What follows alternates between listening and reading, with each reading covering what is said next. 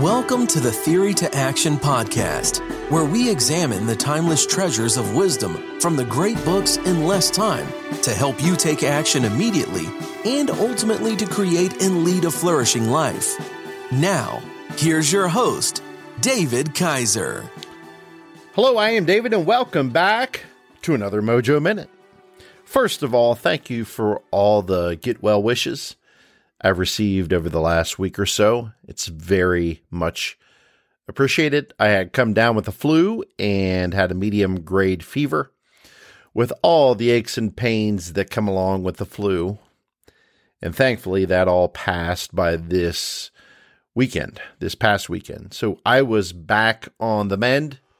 Now, my mother has gotten sick as well, so please be sure to offer some prayers for her health. If you can, that would be much appreciated. I think she's on the mend as well, and so that would, but any prayers certainly would be appreciated. We hope you are doing well during this Christmas time. And also want a little administrative announcement. Want to give a special shout out to our newest member of the staff, Nancy, who you guys heard from earlier last week. She is really our version of C-3PO from the great Star Wars trilogy. She was the one who gave you the updates prior to each show last week. She's our artificial intelligence robot that keeps everything on track and loads the show notes and makes the website look pretty and does all the not fun stuff around here, all the administrative stuff. So thank you, Nancy, for all that you do. Nancy, actually, I guess, is there anything you would like to say? Thank you, David. That was very kind of you, but I regret your comparison of me to the Star Wars character named C-3PO. What do you mean? Isn't C-3PO a relative of yours? I mean, he was a smart dude and everything through the Star Wars trilogy. He was instrumental to that movie's whole success. So it was very much intended as a compliment. Very well, Master David, as the great C-3PO would have likely said, but please know I'm a much, much smarter version of him. And as you humans like to say, I would like to go on the official record about that. Okay. Very well noted. You are a much smarter version of C-3PO. Totally understand. Okay, let's move on to today's topic and nugget of wisdom that I wanted to share from last week before Christmas, but is still appropriate for this week. And in keeping with our custom, let's go right to the book. As I watched Hannah radiant in that chair in Bethlehem, I thought of another teenage girl. She too had come to this town from very far away. Her 80-mile journey by donkey surely took longer than our nonstop flight from New York. She arrived under circumstances that were less than ideal. She surely had to wait in line and deal with crowds. Sleepy first century Bethlehem was not designed to handle a census. Yet that young woman long centuries ago found fulfillment in Bethlehem, and a baby placed in her arms. Everyone who saw her remembered her radiance, and after 2,000 years, we still remember it. And that was the opening quote from Scott Hahn's wonderful book all about the birth of Christ, titled Joy to the World, How Christ's Coming Changed Everything and Still Does. Now, Scott is recounting a story of visiting the Holy Land with his daughter Hannah, who was in her teens at the time, and she, like any other teenager across the world, didn't really see the need to visit all the monuments and tombs in the Holy Land of some ancient religion. If that religion was in the form of a person of Jesus Christ, she would be interested. He was alive. These places were old and decaying. So fair enough. Hannah did have a point. And that's where we pick up the story.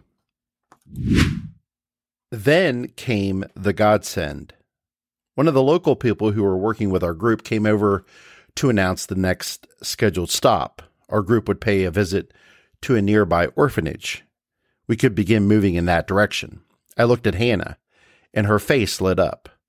The orphanage trip meant immediate release from the dim church where she had been doomed to the slow counting of tourists who passed by. Our guide led us out the doors into the bright sunlight of the square. It was a quick walk to the orphanage, and we had no trouble keeping the pace. Even I felt relieved after the slow shuffle of the queues, and Hannah seemed more engaged than she had at any other moment since our arrival in the Holy Land. You can see from a distance this story playing out in front of your eyes, can't you? It almost seems magical.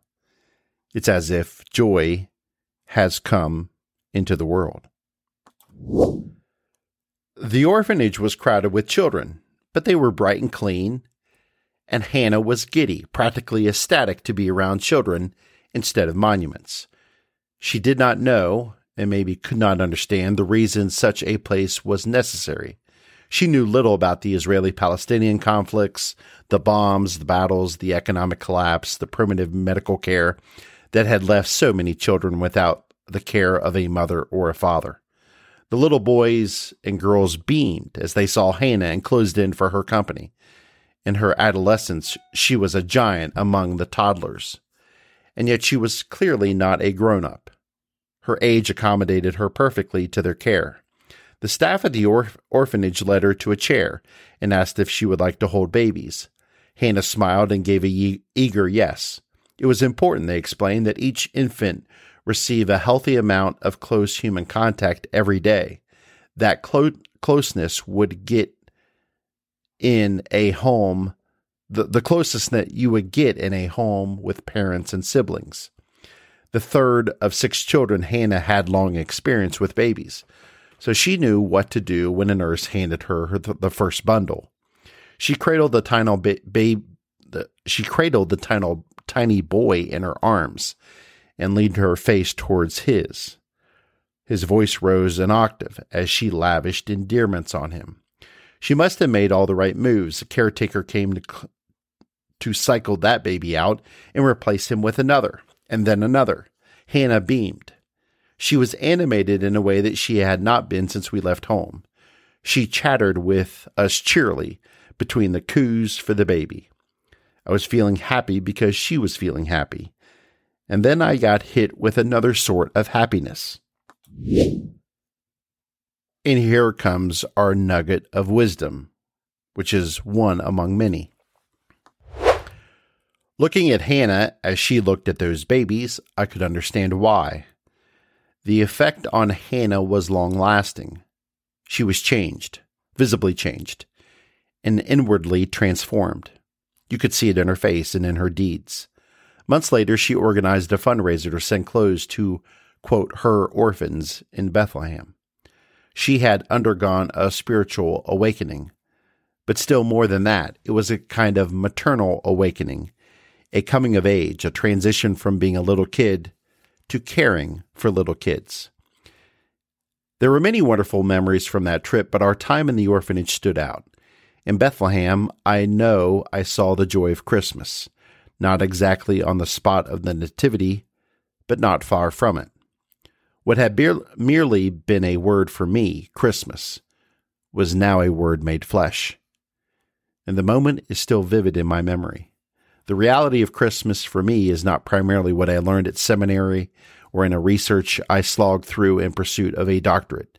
Christmas is, for me, the joy and the love that passed between a young woman and a child who had been placed in her arms. That child was Jesus, and in time he made way for another child who needed love, and that child was you, and that child was me. He grew and redeemed us so that he could welcome us into the life he lived here on earth. He welcomed us into the very family he created for himself. Jesus did not come into this world alone. He came into this world by way of a family, and he brought us salvation so that we could share membership in that family of God. That's the very meaning of salvation and the meaning of Christmas.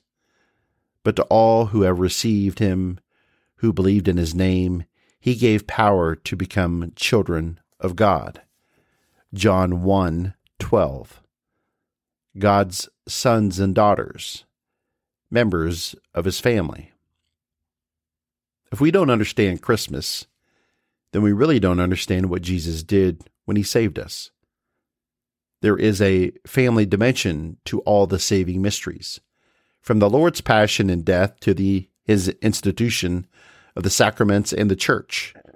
But nowhere is it so brilliantly manifest as in the story of the birth of Jesus.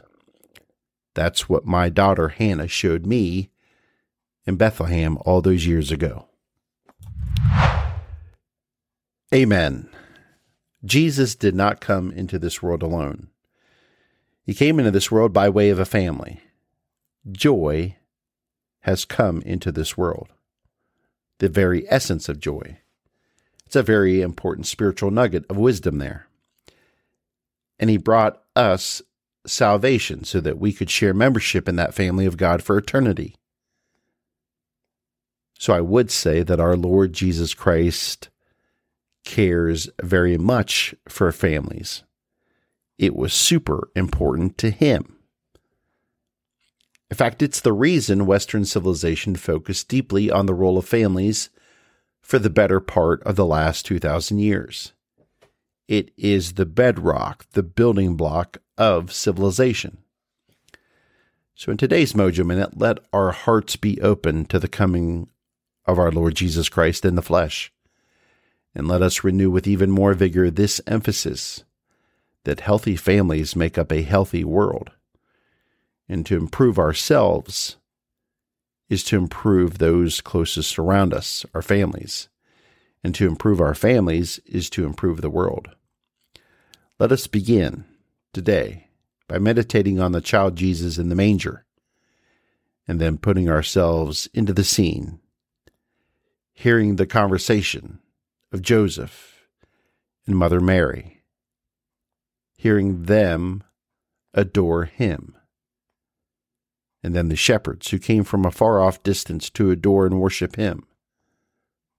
Because indeed, joy has come into this world.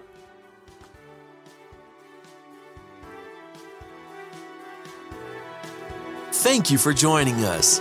We hope you enjoyed this Theory to Action podcast. Be sure to check out our show page at teammojoacademy.com, where we have everything we discussed in this podcast, as well as other great resources. Until next time, keep getting your mojo on.